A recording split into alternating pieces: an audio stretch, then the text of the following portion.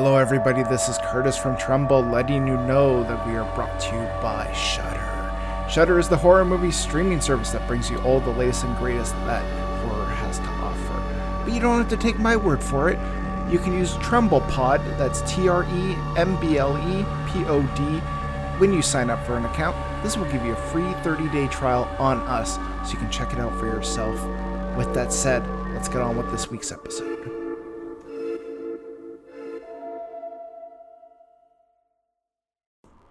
Hello, everybody. Welcome back to Trumbull, the horror movie podcast. I'm your host, Curtis. With me, as always, we have Stephen Taylor. How are you two doing?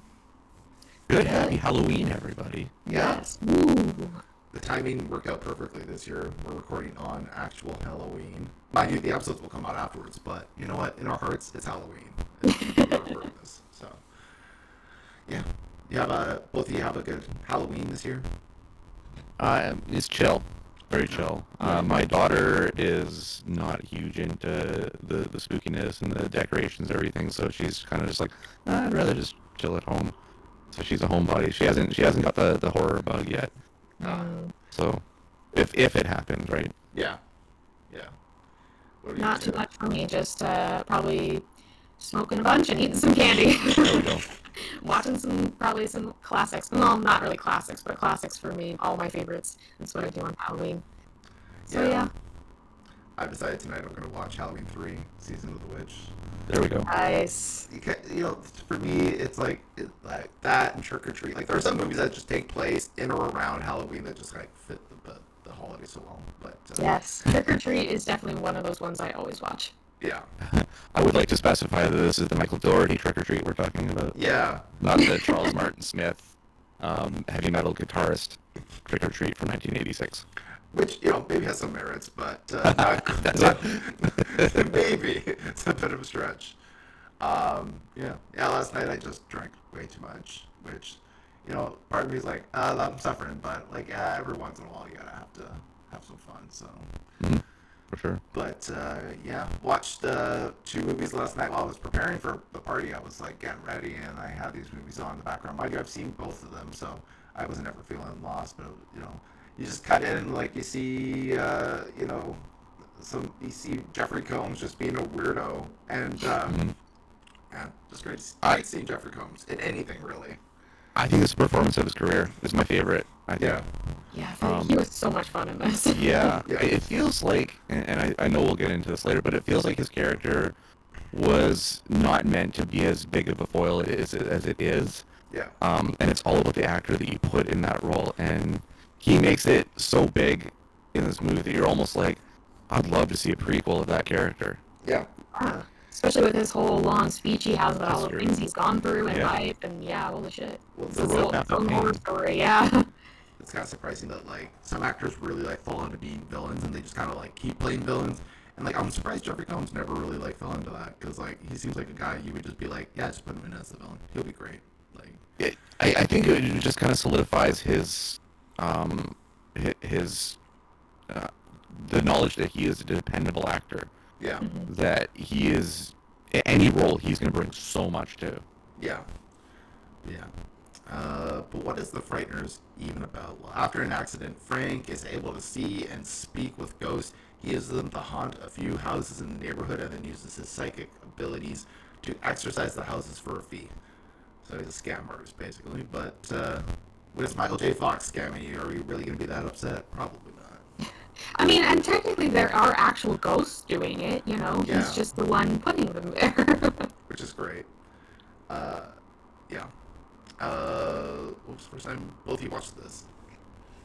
I saw it in theaters. Wow. Yeah, I saw it with one of my best friends in Calgary. And it freaked the shit out of me. There's a bunch of stuff in it that just absolutely, like I hadn't seen before, and you have to kind of lend that to Peter Jackson and the beginnings of the Weta studio and stuff, because there's some stuff in there that was I'd never experienced before on screen. Yeah.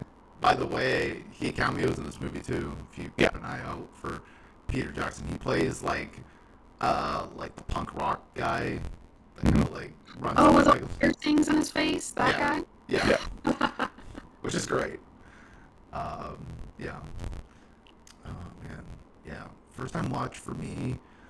Uh, I know I watched it like probably in my early 20s. I mean, I knew Lord of the Rings, and so I was going through like Peter Jackson's filmography, and I didn't even realize that he had like a horror background. So I ended up watching like Brain Dead, The Frighteners, you know, and then Meet the Feebles. I don't know if I did that one, but Yeah, I would do that. yeah, like it was very like oh picking and choosing one. Like now, if I do something like that, I'll definitely do every movie. But I think back then I was like, this looks good, I'll do that one. Oh, this one looks good, I'll do that one. Not realizing that sometimes you miss on some decent movies doing that. But no, I watched both of these, and yeah, they were. I mean, I like both movies. I tend to like Brain Dead more, just because Brain Dead is so absurd. The Frighteners feels a little more commercial to me. Like it feels a little more sterilized, a little more safe. You know, I'm guessing this is back when Peter Jackson was a little bit more like in the studio system. I mean, it's still a good movie, but like he doesn't take the risk that he does with Brain Dead. But still a good movie, and like Yeah. I don't know. I think it's nice when actors like Michael J. Fox step outside their comfort zone. Like, God, like for so many people, like he's Marty McFly, right? So you see him being like a scam artist or something else that's like a little bit less desirable. You kind of, you know, you're like, oh, okay, this is something different for him. Mind you, they definitely like try to redeem him with the whole like angle of I think it was his wife or something like that. So yeah, so Frank is a complete 180 from Marty McFly, and I think that's what makes it that much. Yeah, it makes it work that much more. which is funny because apparently on set he kept calling Judge Doc by accident. Yeah. Even in his mind, he's like still on that bandwagon. But Oh yeah, this was a movie that had been like on one of my lists. Like I make a bunch of lists of movies that I either see about online or read about online, and I go, "Oh, that sounds interesting. I should write that down for later." And this is one of those that I had on a list for ages, and I just never got around to watching it because I was always watching other things.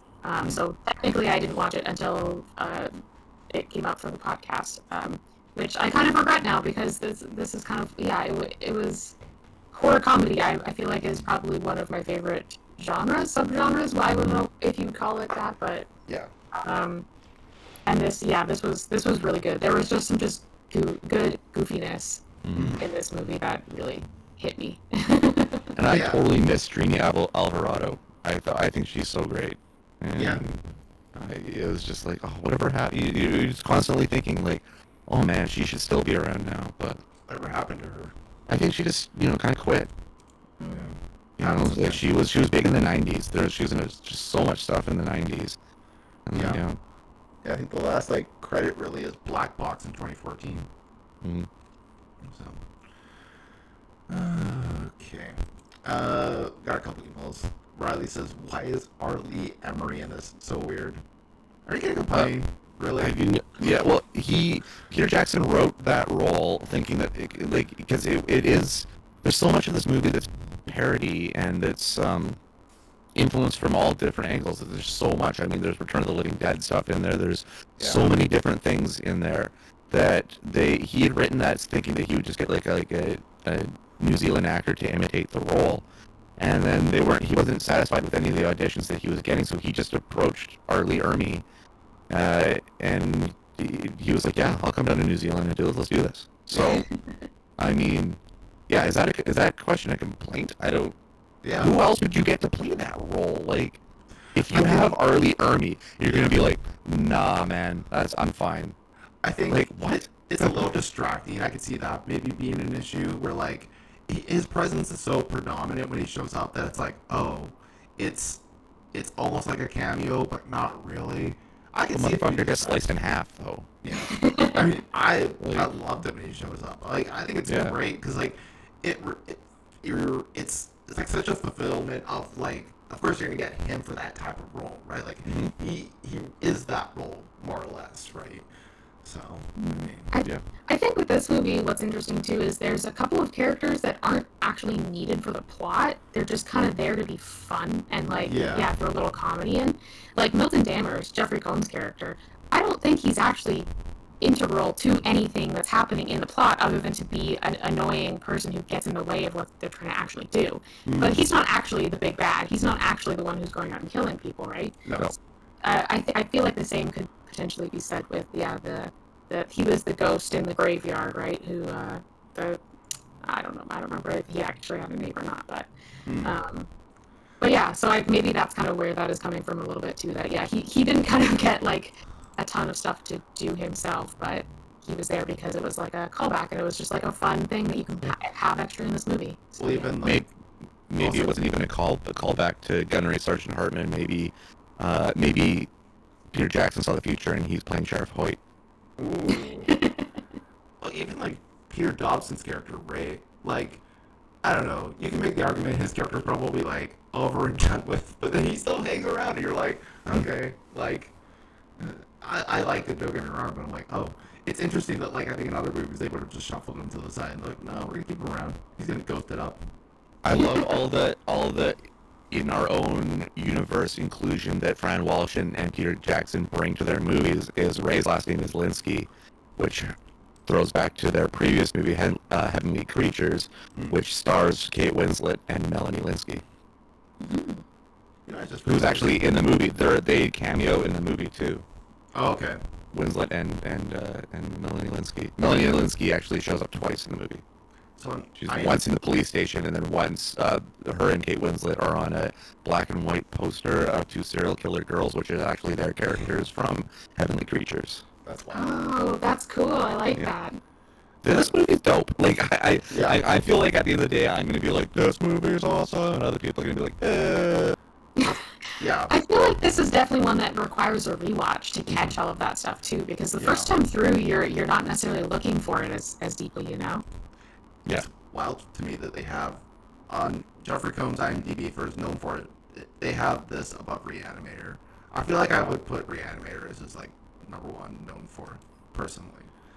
It just blows my mind. I'm like, what? But yeah. Tyler says such a fun idea for a movie. A guy who actually sees ghosts but only uses them to con people out of money, and then has to convince people he's not a con man to stop a ghostly serial killer. Genius. Yeah, that's a pretty good premise. Yeah. Yeah. It totally is. Yeah. Because he buys into the dirtbag side of it first, and then he was just like, oh no, wait, if I keep on this path, a lot of people are gonna get hurt, and It's very he gets remorse, you know. Yeah. Yeah. At the beginning of the movie, he doesn't seem to give a shit about like literally anything. Like Yeah. even his ghost friends or whatever, they try and talk to him, and he literally could not care less about what they have to say. And then it like reaches a turning point where he actually starts to become a human being, I guess, and like care about that kind of stuff. Lucy is kind of the thing to change it, right? Yeah. I did like his character in the beginning though too, when he comes back to the house after he's been called for the ghost to rid the house of ghosts, and the first time he was there, he accidentally hit their fence because he's reaching to grab business cards or something on the road. And the second time he comes back, he just plows right through the fence again, like he doesn't give a shit. That was so funny. By the way, we haven't talked about Jake Busey in this movie, which It was so great. Oh yeah. is wild.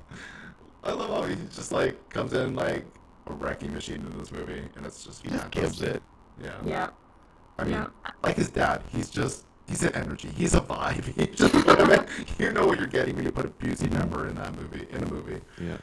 And I mean John Aston. I mean just the makeup stuff alone on John Aston's character is just I love it. I paused it so many times, especially in when he's sitting shotgun with Frank there. I paused that scene so many times because like the jawbone creeping through on the one side, like there's just so much cool stuff going on there. Yeah, that was really cool. And he's introduced at first with like the dog chewing on his jawbone, and then he comes in shooting, and you're like, what the fuck is going on? And then it kind of explains it after, and it's just the setup and the storytelling of that was so good.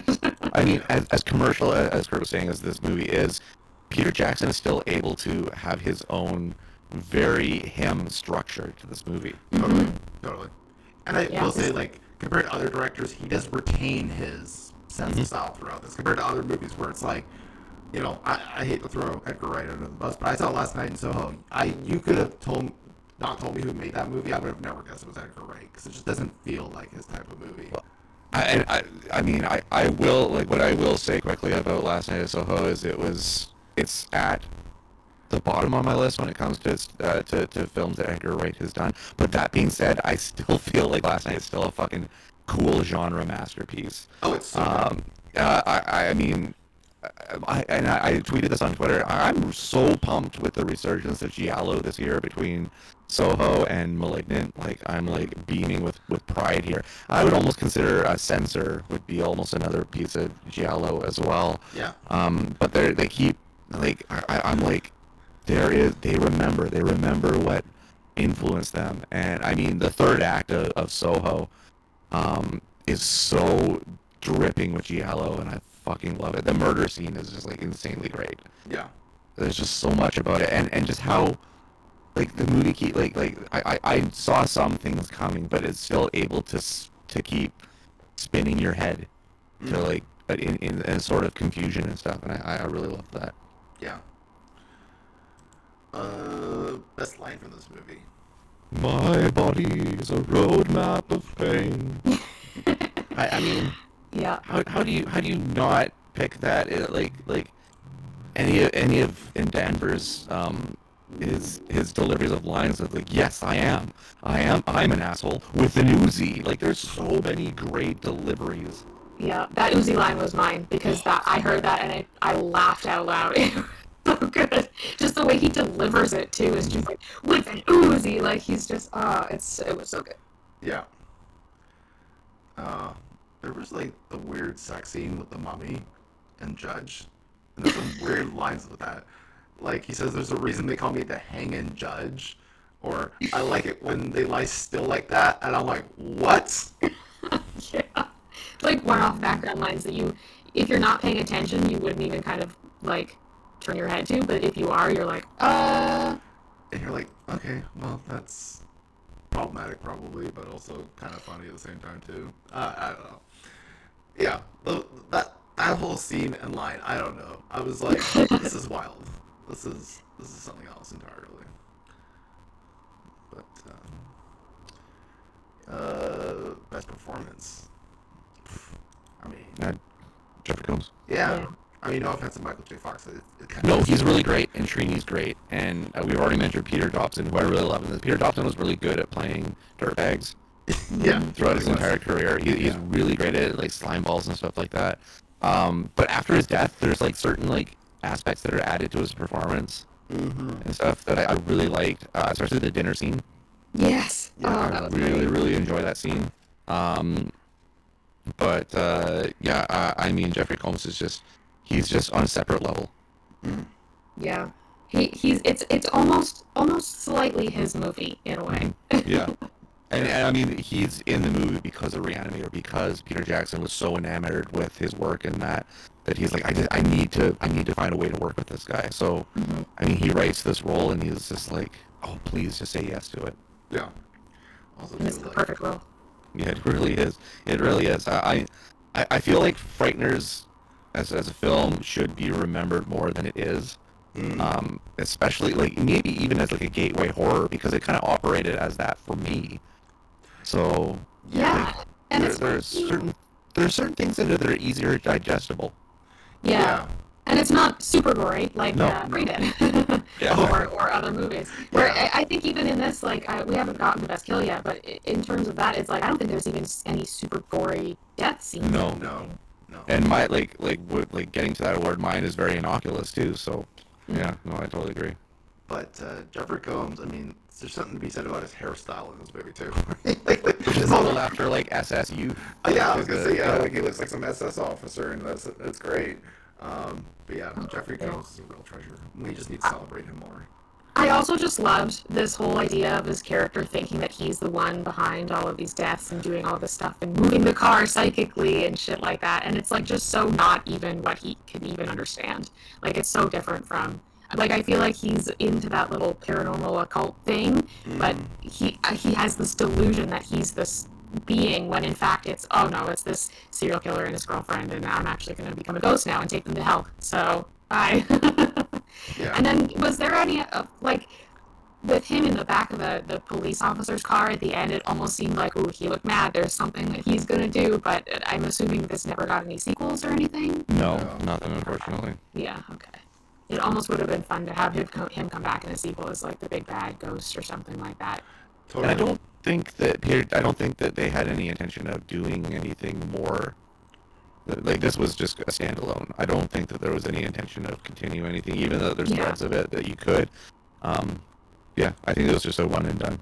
Yeah, that's probably for the best. Yeah, because I don't think it was a huge success or anything, which is unfortunate. But yeah, I think like at the time, horror comedies and stuff like this, like tonally, people could just not figure that out. Nowadays, like people get that stuff right away. Like, oh my it's not god, like overly yeah. tough. But Well, you get stuff like Ready or Not, and like you know, like things that love to jump back and forth over the line, yeah, successfully too. So yeah, it only made 29 million after inflation, so not that much really when you think about it. It cost 26 million to make, so yeah, just barely broke even, and that's probably not even true when you consider in the advertising costs and stuff like that. So, best kill, yeah, not a lot of kills in this, but the mirror kill is my favorite. mm, It's absolutely my favorite because it freaked me out as a kid, and I always remember it. Like, when I think about Frighteners, that's probably the first scene that pops into my head. the mirror, yeah, Yeah, I love it. I love it. I love the Grim Reaper out of the mirror thing. It's so fucking cool looking. I mean, the giant hell worm at the end is also pretty great too. Yeah, that's true. Yeah, I mean that counts as a kill because at least one of them is still alive in that. But like, I wasn't quite sure if like does it count as a kill like with the ghosts too? With the ghosts when they get killed by the Grim Reaper, who I guess is Johnny Bartlett. Spoilers, but like they're not technically dead. Like they're just moving on to the other realm or whatever. Yeah. So I'm not sure if I can technically count any of those because I was gonna say the one ghost gets the Grim Reaper's scythe like right in the top of his head, and that was pretty gnarly too. Right before he like deflates back into his ghost form. Yeah. I kind of like that. I like that they had the weird deflating ghosts as they were like being killed by the Reaper. But yeah, the mirror one was that was pretty cool. But all the stuff that they did with the Grim Reaper and his cloak and everything like that was very menacing. Yeah. And for that to be a grift as well. Like that's what I think is another really interesting thing about this movie because it's about, Frank trying to legitimize his abilities and stuff like that, and to show people that it's not that he is truthfully who he says he is, and then the thing that's killing everything is under a false facade as well. Because it's like the Reaper's coming to get all these people. It's like no, it's just like a dirtbag piece of shit the Charles Starkweather ripoff that's doing it. Yeah. Yeah, but I like that there is like almost an element of mystery too, because there's a period of time in the movie where you're like, oh my god, did he actually kill his wife? Like when he's in the police station and being questioned, and he's like, it seems like he's having some flashbacks of memories and revelations, and you're like, is he remembering something new? Like, is he actually this person that they think he is? Because it also seems to be kind of following him a little bit, like all these deaths are people around him. Yeah. I like that. I like that they played with that a little bit. That was fun. Yeah. I had to bring up Jim Fife and Shy McBride as his essentially sidekicks. Oh yeah. They're so great. They're so great. They're really great. I don't really know Jim Fife at all. Of course, Shy McBride's been in freaking everything. Yeah. But oh man, they work so well together. Okay. Dumbest decision. Well, the first one I wrote down was when he bent down to pick up his business cards while he was driving really fast down a windy road. But I guess that's kind of his thing, so. Yeah. Milton's right before his death, he makes a pretty dumb tactical error. Oh yeah. So, no, there's certain. I mean, it's just kind of plot foils for most of them. But Yeah. I don't know. I think like at the beginning when he's trying to fool the couple, I was like, really? Like, I mean, I guess the husband's not really buying into it, but I was like, they seem like overly okay with this. Yeah, that's one thing about the love interest character. I'm already forgetting her name. Lucy, I think. Yeah. Um, that's one thing that I was like, okay, she's like a doctor, but this guy's coming in with all these weird, like he's very obviously making this shit up in front of them, and she's just buying into it. I mean, I guess when you were on the bed, she was on the bed as it got lifted, so they already have some kind of visual, I guess, proof of ghosts and things like that. But like, come on. Yeah. The whole time I was like, she's really buying into this. And like, Yeah. even he was like, for a bit, he's like, okay. And then he's like, this is bullshit. But it took him a while to get there. Yeah, he had some really great lines during that scene, though. Like, I think there was at one point he just sat there and was like, "Bullshit," and like I was like, "Yeah, dude." Yeah. You're kind of falling for it, dude. Yeah. Okay. I think it's time to rate this. What is everyone thinking for a score? I'm gonna, like I said, I'm probably gonna go grandiose, and that's just this movie just has so much nostalgia to me and so much meaning to me that and it's gonna be like, whoa, why are you doing this? But I'm 9 out of 10. I love this movie. Okay. I can see that. I'll also give it a 9 out of 10. I do think it's really good. It's one of those movies that just kind of sticks with you in a good way. Absolutely. I might go slightly lower with an 8. I did really like this movie. There were a couple of points where I was like, okay, 2 hours. 2 hours is a bit long.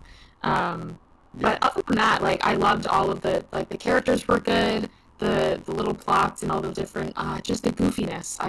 I'm very very partial to that, and this movie had it kind of in spades. Not a ton of super great kills or anything like that.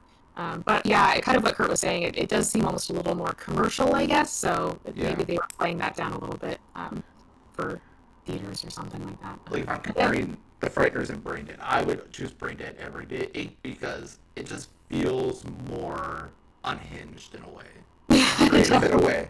The Frighteners is good, but it definitely feels a little more, I don't know, toned down a bit. So. Yeah, I mean it's a little more, even though there are some spooky bits and some murders and things like that. It almost seems a little more family friendly, I guess. Yeah. Like something you could watch with older kids. Yeah. This is back in the 90s where kids just watch pretty much everything. Oh, yeah. You put us in front of anything, we'll watch it. Cool. Alright. Steve, where can people find you on the internet? Yeah, I'm on Twitter and Instagram at The Stevil Dead. You can hear me every week on The Shift with Shane Hewitt in Canada at 11 p.m. Pacific time on Thursdays. And I also do one of the 3 things on the Friday editions of the Jazz Joe Hall Show.